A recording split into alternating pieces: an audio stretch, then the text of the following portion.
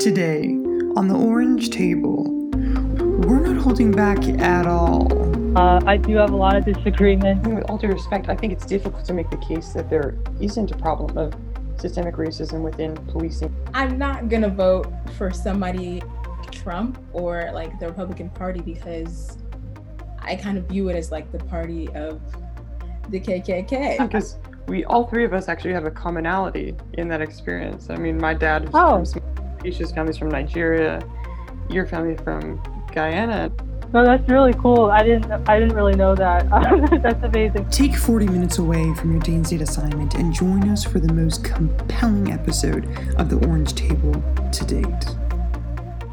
I'm Rebecca Adams, and I'm a senior in the Chemical and Biological Engineering department. And I'm also part of the Princeton Tory, writing for the Princeton Tory, and I am president of the Princeton Open Campus Coalition. Disclosure, anything that I say is not their official opinion. So I want to make that clear. Yeah, no, that's good to get on the record because we are going to be talking a lot about free speech. Actually, we're going to start there. I was wondering if you could respond. Have you had a chance to read the Daily Princetonian's editorial board? They just recently published a piece on free speech, urging Eisgruber to classify racist speech and hate speech as counter to the university's free speech policies, as a violation of those policies. And I was wondering if you did read it, what some of your main takeaways were and kind of what your rebuttal would be. Yeah, I did read it in full, and I do have a lot of disagreements, as you could tell. So I think the one thing that they were proposing was to have hate speech as harassment, like included in the harassment policy. And I was like, okay, but like, how do we define it, first of all? Because the definition as like at present is very fluid. So the one thing that we could agree on right now is like, okay, hate speech can include any racial slur. I think we agree on that, but others may perceive it as like opinions that one may disagree with, or like a seemingly innocent statement, like, I don't know, like the most qualified person should get the job, or America's a melting pot, things like that, that, you know, has no intent of like harming someone. And once you have that very vague definition and you're trying to implement it in a very objective policy, while the university does have an obligation to protect its students, it's going to be very broad, and you're going to like fall into this like very slippery slope, and it's only going to get worse and worse from there if we're not very careful. And like, I think another thing they were proposing was like having anti racist training as part of like their as part of the first year orientation program, I believe. And you know, I understand like much of the things they're proposing are like in goodwill, so I'm not like, you know, bashing on them for like doing anything wrong. It's just the approach seems very authoritarian, and it I actually like read a bit about like the premise of anti-racism, and like I think what I read is like based on like this critical theory you know, knowledge or something that like came up around the 60s or 70s, but I may check the history on that. But it's based on several inaccuracies, and it's also based on the premise that white people are implicitly racist. And it's not an idea I want to have encouraged in a place where we're supposed to be like, you know, respect each other as a community, not on the premise of race. And it could even go as extreme as saying like the concept of punctuality is like considered white. And I also disagree with the premise of white privilege based on like the statistics. Okay. And I could like explain more on that, but yeah, like no, I absolutely. But I'm just saying you've just thrown out so much there that we're going to have to. I first want to take us back a little bit, because at the beginning you were saying that there was a point of agreement between the POCC, a lot of other right-wing thinkers on campus, and a lot of left-wing thinkers in criticizing or seeing the use of racial slurs as harassment. And I think that's a point of agreement that I wasn't sure about, in all honesty. I think there are a lot of people on campus who are saying that racial slurs are protected under speech. That's the current policy of the administration as well. So I just wanted to kind of dive into that and make sure that there is agreement on that point, because I'm not sure it's as unanimous as we were discussing. Yeah, I think the confusion really comes in with like whether or not should those words be sanctioned. So we could both agree that those words are wrong, Right. and they shouldn't be said, right? But a person like me who's like more conservative leaning would think, well, even controversial, bigoted speech is still protected by, like, if you're to look at the free speech, absolutely, it is still protected under that. And Right. a way to combat that is simply by communicating against those ideas and by, this like, because we have the ability to exercise our right to free speech. So why shouldn't we exercise that to change other people's opinions, right? Instead of depriving ourselves from like doing so. Yeah. And me and Aisha as well, you'll definitely find an audience for more open conversation between conservatives, between liberals, between opposing views. But I'm wondering if you think there's any point that speech approaches a situation of harassment, if there's any point in which a student weaponizing racial slurs against another could needs to be sanctioned in order to protect the well-being of students. Is there a point that it can get to?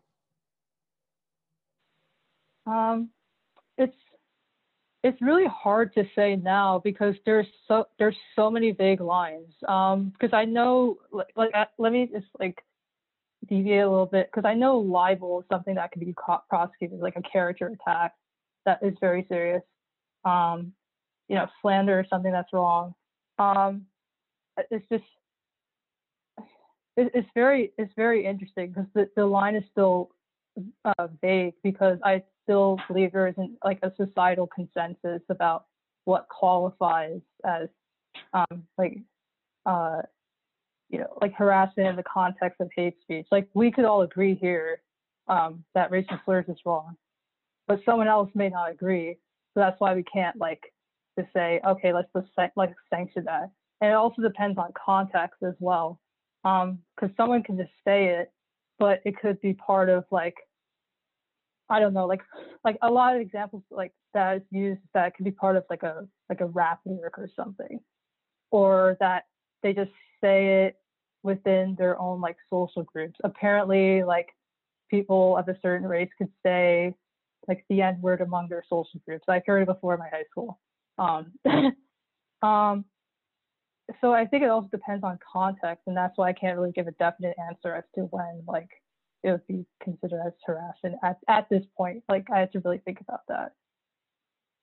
I just want to ask so I think you said something about some people might not think of it as if someone said a racial slur, some people might not think of it as harassment or hate speech or something like that. And I guess I'm wondering does that really mean that we as a society need to I guess kind of fall to the whims of those people who aren't necessarily good people? The KKK could say, I really don't care about, the N word, but that doesn't mean that we should agree with them, if you get what I'm saying.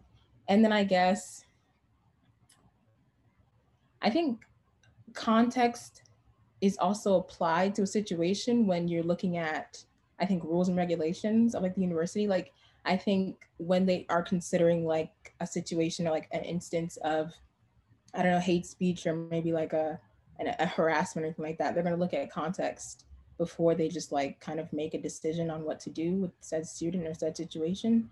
So I think context is implied before, so you can create a rule and people are going to look at it through the eyes of the context of the situation before they even make a decision. And so I think context is implied, and so I think maybe context doesn't necessarily need to be something that we consider when we create these rules and regulations about hate speech versus free speech. So to address your first point, I'm not saying that we should agree obviously, with a KKK member saying like I hate Black people. Like I'm not saying that. Like I'm trying to like I don't know how familiar you are with Daryl Davis and like how he managed to like somehow convert KKK members to not to like denounce the Klan and things like that. Like I'm talking about the ability to do that.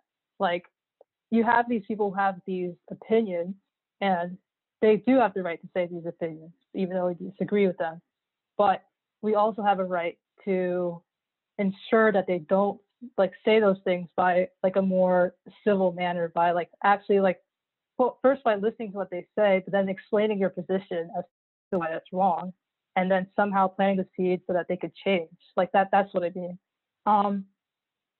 And to your second point, I think context is still quite important because I think you can just like ban the N-word, but you can also ban Black people from calling white people cracker, for instance. I think both are wrong, and that's fine. But I don't think I think context still matters if depending on how you say it or when you say it, whether you're parroting someone in the context of like a sarcastic argument or whether you're just saying it not out of hate, because I've heard like things like that happen, even though I don't like the word, I don't like using the word, but I've heard things like that happen in that context. So I think it's really difficult to say because someone says the word, they're saying it because they're hateful, they're saying it because it's racist. I think it also depends who you're talking to. Yeah, that's all I could really give on that. But okay, I want to move on because I know we've been stuck on this point for a while, but I just want to say one more thing. I think we're gonna have to agree to disagree because I am the kind of person who doesn't really believe in like teaching people like kind of like being the person to educate someone on how to be non-racist or that sort of thing, because I think it's sort of taxing as a Black person to have to like constantly put yourself sort of I don't like in harm's way possibly, like you said with Daryl, I think Davis, I think I've heard of his story, like him like I think the first time he like converted a KKK member, he was like in the car with him or something like that, and I was like, I wouldn't want to be in the same car as someone in the KKK. But I understand your point, but I'm not the kind of person who really supports that idea, but I get where you're coming from. Can I just interject quickly? Because as much as we are disagreeing in this, I think that this is something beautiful is happening here, because I think this conversation around free speech has been massive on campus for a really long time. But this is one of the first times that we're actually getting people who disagree together, not in the same room, right? Because we're on the same Zoom call, but still actually addressing the concerns and arguments of each other. And I think that frankly, a lot more of that needs to happen. Because we have been stuck on the free speech point for a while, I did want to get us moving along. I think there was something that you said, two things that you said earlier that I found really interesting. One was your critique of critical race theory and saying that it was founded on some fundamental flaws. I want to hear more about that for sure, and then maybe give us a chance to respond. So critical race theory, it's like I think is a very when I read it, it seemed like a very Marxist premise. Well, it's based on the notion that every system in the U.S. or in Western culture or civilization is based on these very systematically racist institutions and white supremacy, and that America is like based on systemic racism and it's not redeemable. And I think wait, just to push back for a second, I'm not sure if I agree with that second point there, because I think that there are a lot of people who acknowledge that the United States was built on the system of slavery and was built during a time of systemic racism and massive oppression of specifically Black people. But I'm not sure that the critical race theory, in the way that it's taught, teaches that white people or the US as a country is irredeemable. I think that there are a lot of people who espouse those ideas that still think that the whole point of that theory is that we're trying to move people forward in education. No, yeah, but I think there are several. I think there are just like specific players who happen to prescribe to this idea that Right. happens to like propel the notion that America's irredeemably racist. Actually, let me like ask a question. So what do you mean America's like founded on slavery? Do you mean like that's the only thing that it's founded on? But I think that's the thing that a lot of Black people and a lot of critical race theorists find interesting, is that the United States is founded on so many things. It's founded on those inalienable rights. It's founded on freedom and justice for all. But there was a massive contradiction during the time that it was founded. So I think what they're saying is that a massive portion of the populace was left behind in that vision. I think that they're not criticizing or reducing all of the foundation of the country on racism, but they're pointing out the fact that the White House, the buildings of our government, were literally built by slave labor. I think they're pointing out that the US economy, as it thrived early on, was built on Black bodies. They're pointing out the fact that early war efforts that gave the United States stature in the international community, those were fought and won using Black soldiers that didn't even have rights in their own nation. I think those are the things they're pointing to. At least from my perception, the way it's being portrayed is that it's all negative and like there's nothing we could do about it, and like you must repent for your sins or something right. like that. And I think that plays well. I mean, that perception of critical race theory and almost just the entire approach of racial education from the left is what leads people to believe that Black people are almost being taught to victimize themselves. That's something you brought up and something that I hear often from Black conservative thinkers. And I'm wondering to what extent you think that is true. I think the idea of like Black people can be individuals, and they don't have to be viewed in this very collectivist like type of mindset. We are individuals in spite of being the same race, and there is a reason why you see certain successful Black people, and there's a reason why you happen to see like these individuals just pop out of nowhere, and they just happen to like go past the system that works against them.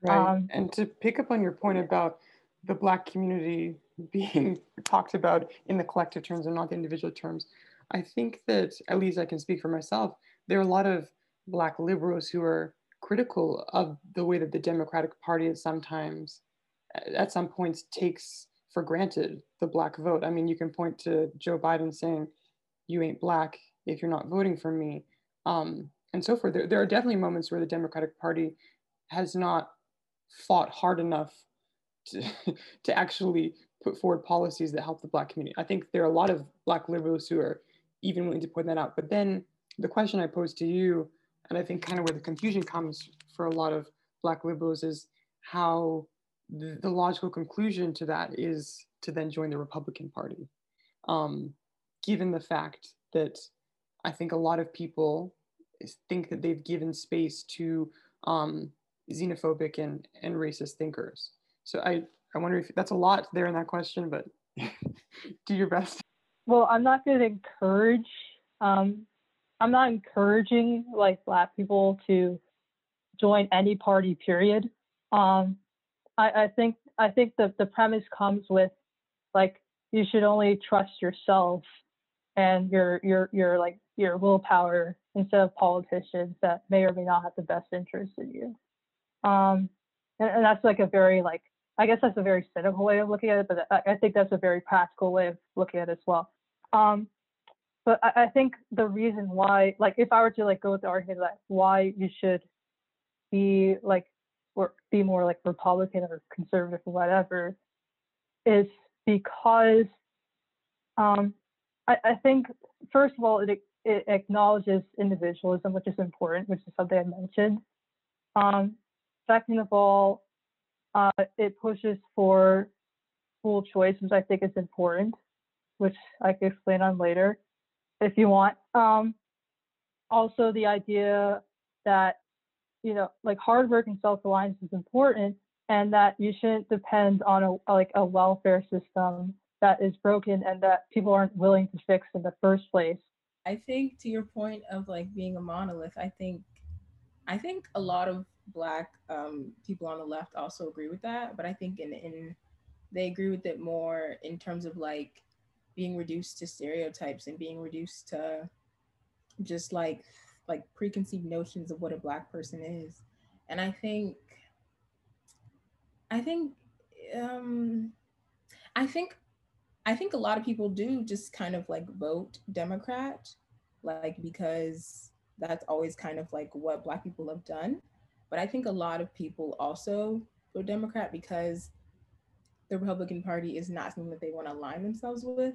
Like for me, for example, I think yeah, there are a lot of problems with the Democratic Party, and I think definitely they have taken advantage of the black vote, and they haven't done much to help black people recently. But I'm not gonna vote for somebody like Trump or like the Republican Party because I kind of view it as like the party of the KKK. That's just my opinion, though. I just think Wait, actually, historically, the Democratic Party was the party of the KKK. They actually endorsed it, but yes, It but was definitely, but I think that point is often brought up by people, but I do think there was obviously the switch in '68, as you know, in which a lot of Southern conservatives switched to the Republican Party from the Democratic Party. okay, so we're gonna kind of shift the conversation a little bit to how you kind of navigate being a conservative black woman at Princeton. So I guess how do you kind of feel as like do you feel like a part of the black community is a question I want to ask you. Do you feel like maybe you kind of have been not included because of your political views? How do you kind of navigate that situation, that community? um, I've always been hesitant to join um, Black student groups, and when I did, I always felt that anything I say or would say that is like remotely conservative would probably be looked bad upon. Um, I don't know, especially when it comes to discussing like certain topics like I don't know systemic racism and how to tackle it better or how to approach it. Um, so I don't know for quite a long time until now. Obviously, I've been uh, very afraid to like speak out on these opinions and to provide different perspectives on how to look at these issues. Um, and it was mainly because um, in high school when I did that, um, I was called many names, uh, you know, from an Uncle Tom. Uh, Worse is a coon, and it's not fun. And you risk losing friends, and it happens. So so I just decided to keep my mouth shut about it for like 3 years, and just be a normal engineering student, just doing my thing without getting involved. Um, so it's been like a exercise of trying to just go with the flow pretty much. I attended a couple of meetings from different like Black student groups as well as like other like affinity groups as well because I do like interacting with people like me. I think it's like a good support system nonetheless. It's just when it comes to politics, it gets quite dangerous to express some of your opinions. So. And then I had another question, kind of about you said your dad is an immigrant, and like, how did you kind of come to realize you were conservative? Does your family also have the same views as you? Like, do you guys agree on a lot of things or disagree on a lot of things? Like, how do you deal with that? Yeah, so I guess yeah, it's like it comes from the very West Indian premise that if you have like a immigrant father who's from like Guyana, well, my father's from Guyana, and he always emphasizes like hard work. You gotta work hard. You gotta rely on yourself. Don't trust anyone but yourself. Only trusting God, but but like do these things, and you'll be like me. You'll succeed, and you'll be able to one day provide for your family. Things It's like interesting that. because we all three of us actually have a commonality in that experience. I mean, my dad is from Oh, small, Aisha's family's from Nigeria, your family from Guyana, and I think that definitely the values you're talking about of hard work and individuality, they definitely hit home. I'm sure that we all have stories we can tell about how our parents hammered home education and self-reliance. And I also think it frames this conversation in even a more interesting fashion. It's like how that common experience leads to different ideological uptakes. Yeah, sorry, I didn't want to interrupt, but I just thought it was a cool thing to point out. No, that's really cool. I didn't really know that. That's amazing then. But okay, so but I think what my dad like taught me was how to look at um, different cultures and different religions in spite of my upbringing, and learn how to think for myself. So it's not like he didn't care. He didn't care like what I believe. Like he only cared that I follow his foundational principles, obviously, but like I learned how to really think based on that foundation. Um, so in spite of like my more conservative upbringing, there are times where I've definitely shifted more like liberal, and I think I've been more more to the left in middle school, came a little back in high school, and then like that shifted again in college because I was just trying to discover like how this like worked. I didn't really have like a set position in anything yet. I was still learning. Mm-hmm. That's a really interesting story of kind of ebbing back and forth. Something I really appreciate about you and kind of the way you've conducted yourself in this conversation is your adherence to stats. And there's like the one other conversation we wanted to have, I think has a lot of statistics behind it. And that's the issue of police brutality specifically affecting Black Americans. I was looking before from data from the FBI. And of course, Black people make up 13% of the US population, but they made up 31% of all people killed by police and 39% of people killed by police while not attacking. I was wondering if you could kind of respond to the reckoning over the summer with George Floyd, Breonna Taylor, and so many other cases, and how, first of all, how that impacted you on a personal level. But actually, let's start there. I could start with a more personal level before I analyze the objective like statistics. So yeah, when I first heard of it, obviously it's a tragedy, and I think something like that should have never happened. And I think the way that like after reading the reports and the autopsy reports and things like that, the way that the policemen should have handled it was not appropriate at all. Like I think we agree with that. And I think to me is an indicator. It's not so much an indicator, however, that all policemen are bad. It's just that there's something wrong with either how they're like, or how they're trained, or how they, I don't know, like how they perceive.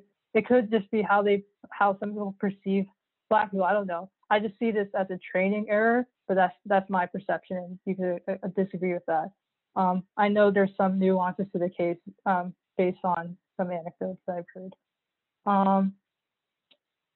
So in terms of like, but would you say, like, given the statistics and the obvious disproportionality of them, do you think that police brutality is a massive problem? Like, I think a lot of conservatives have not been willing to give it the time and attention and point it out as a disproportionate example of racism. I guess going back to our conversation before about white privilege, I guess the thing is you can point all those stats about how Asian people, Black people, and so forth can outperform white groups in certain metrics, but then at the end of the day, we get to the issue of a white person getting pulled over for, I don't know, in Sandra Bland's case, I think it was a taillight being out.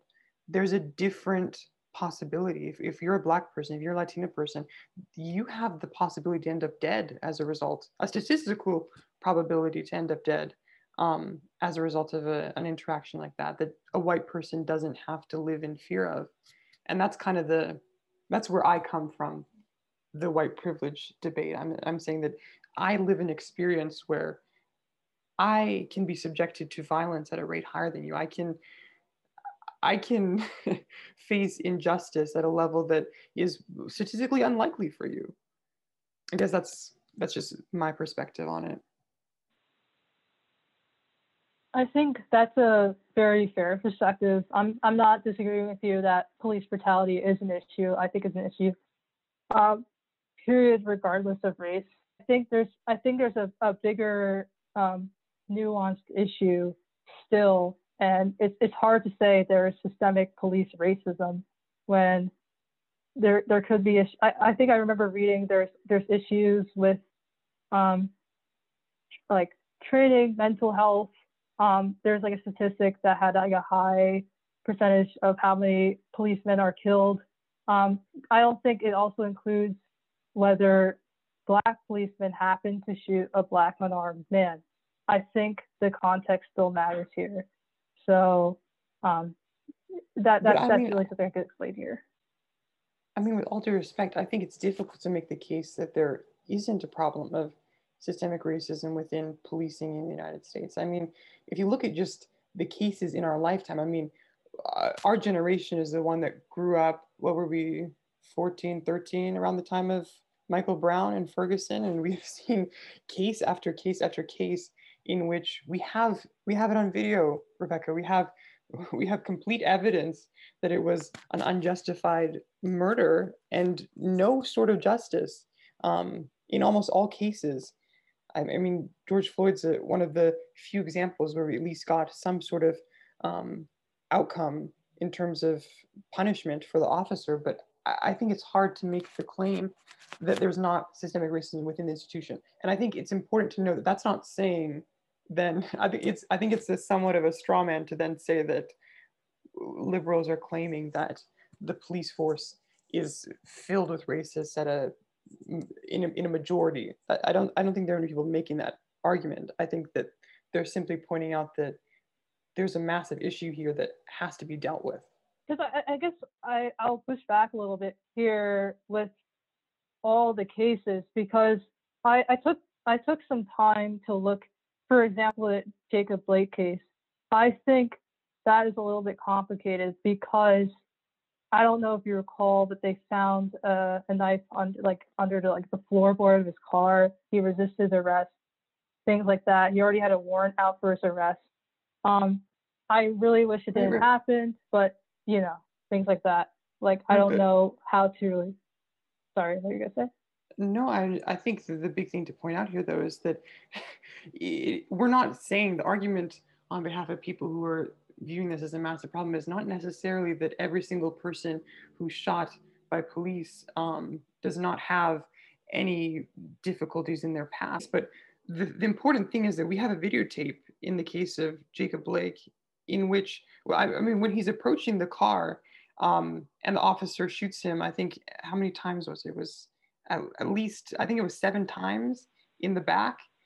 At that moment in time, he is of no threat to the officer. I mean, I think that you can make all these arguments about criminal history. You can make all these arguments about weapons that were found on the scene. But at the end of the day, that situation could have been de-escalated and not ended in a man's life being ended in front of his children. I think 3 of his sons were in the back seat at the time. So I would push back on that, saying that I don't know whether it's fair to malign the people who this happens to and then use that as a way to potentially explain the officer's actions. Oh no, I'm not justifying like the officer's actions. Okay. But I do want to like add a little more to that because now we're because I remember I saw another videotape that he did punch another officer who initially tried to tase him, and that didn't work, and then there was like some scuffle behind the car until he walked around the other side, and that's when he got shot 7 times in the back. Just to be clear for audience, there was a second video that came out, I think, a couple of days after that did show what you're describing, Rebecca. But I think, again, there's still the point of, I mean, the police, it's their job to de-escalate. It's their job to allow everyone to live through all of these encounters. I agree with that. I definitely agree with that. I'm not saying that police brutality isn't an issue. I'm just saying that there are certain cases where, but I'm not saying like, you know, there isn't an issue, there isn't like a potential even systemic racist issue.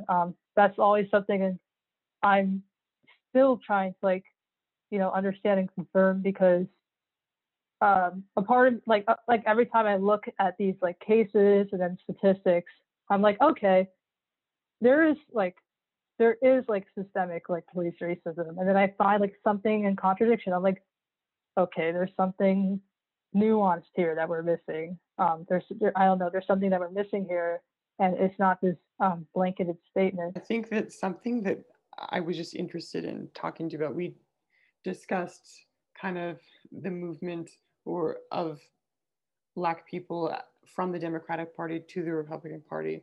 And I can't let this interview go by without asking you your opinion on Candace Owens, and kind of the ownership she's taken over that whole movement. Because I mean, I think that your style in terms of advocating for conservatism is very different from hers. And I wonder what your impressions are of her, and whether is she someone you look up to? Is she someone that you maybe are frustrated by at certain points? I do respect her. I think like she the girl's definitely bold. Yeah. But I do respect her. Like I look up to her in a sense that, okay, there's someone like me who, you know, at least speaks boldly about her position, even though I may not agree with some of the things she says. I know she doesn't believe in climate change, and I do. So, surprise, surprise. But I mean, I think having a very bold mindset is good, and I think having like a formalized you know, Blexit move is like, I think it's a good force. Although like some of her views I do disagree with, obviously. I do think it's important, however, to at least have some force to like encourage minorities to, you know, like to just think for themselves. But I think Candace Owens is someone who is more interested in the controversy of it all, and more interested in the headlines. And I think that she's gotten to the point where, I mean, it's outrageous, the things that she said in the wake of George Floyd's murder, spending most of her time on Twitter maligning the man. I just think because this is a show about opinions, I'm not a fan of Candace Owens. I think that she largely operates as a way for conservatives and in particular racists in our country to justify their opinion by saying that it comes out of the mouth of a Black woman. But I think that's not to say then that the entire movement of Black conservatism should then be maligned or taken to only be Candace Owens. Yeah, I mean, I like I'm more inclined to figures like Lasik. You know, I think she's like, when I saw that video, I was like, yeah, that's someone I want to be like. Yeah, and also I heard her, yeah, and I saw her interview I watched Tim Pool, you know, because I think he's a pretty interesting journalist, and I think she did an interview with him, and she seemed like a pretty down, very rational woman, like you said. So, you know, that's someone I also respect. You know, like I don't agree with Candace Owens. I'm not saying like she's obviously be censored. I guess my advice to her is just to be a little more you know, like open to the conversation and open to the premise that you would hope to achieve a compromise. Because when I'm speaking to you guys, like I don't want to like I don't really want to change your mind. I want to like hopefully reach some sort of agreement. And the good thing is that we did reach certain agreement on certain points, and we disagreed on other points. We did. We reached more agreement than I thought we would. I'll be honest. Yeah. I think a good place to end it is just with a conversation around kind of acknowledging what happened today in terms of an open conversation between disagreeing parties, and I guess maybe a few comments from all of us on how important this type of exchange is, because we are in a moment, in my opinion, because I cover a lot of racial issues on campus for the Prince.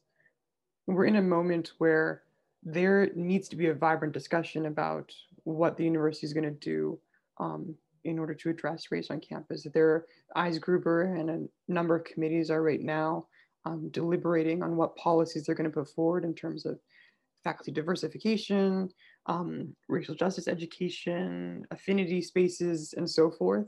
And these are incredibly interesting and important issues. And I'd like to see more of a vibrant conversation on campus around how we go about implementing those things. And I want to hear from conservatives who, like yourself, might be critical of critical race theory and critical of some of these other ideas of implicit bias and so forth. I want to hear those perspectives, and I want also others to have the opportunity to respond so that we can actually get somewhere. Anyone have any last thoughts on anything I just said or anything we talked about? I think, yeah, I think I just really agree. I think it's definitely important for us to be having these conversations, and I think for people to kind of come with an open mind and not necessarily to change someone's mind or change their opinion, because it's like that's not going to happen in one conversation, but just to come to maybe some sort of agreement, like Rebecca said, because I think that's kind of the best way to go about it when you have like really differing opinions. Yeah, I agree with that. I think the one thing that Princeton students should practice is the ability to learn how to open a conversation. Like whenever someone expresses a like, completely non-mainstream opinion, they should always ask, why do you have that opinion? Try to challenge it. And they may learn something. They may, reach an agreement with that other person. I think it's not only a good skill to communicate, but I think it's important if we're trying to make a very important change within the issue of like racial justice and equality that requires, like in this case, of like a policy change and addressing that. So like I think a compromise between like two different sides is very much in order for that to happen, and I think that just comes with learning how to listen and just having an open mind. Yes, hopefully there'll be many more conversations like this. We want to thank Rebecca for being here for our third episode of the Orange Table. That is a wrap.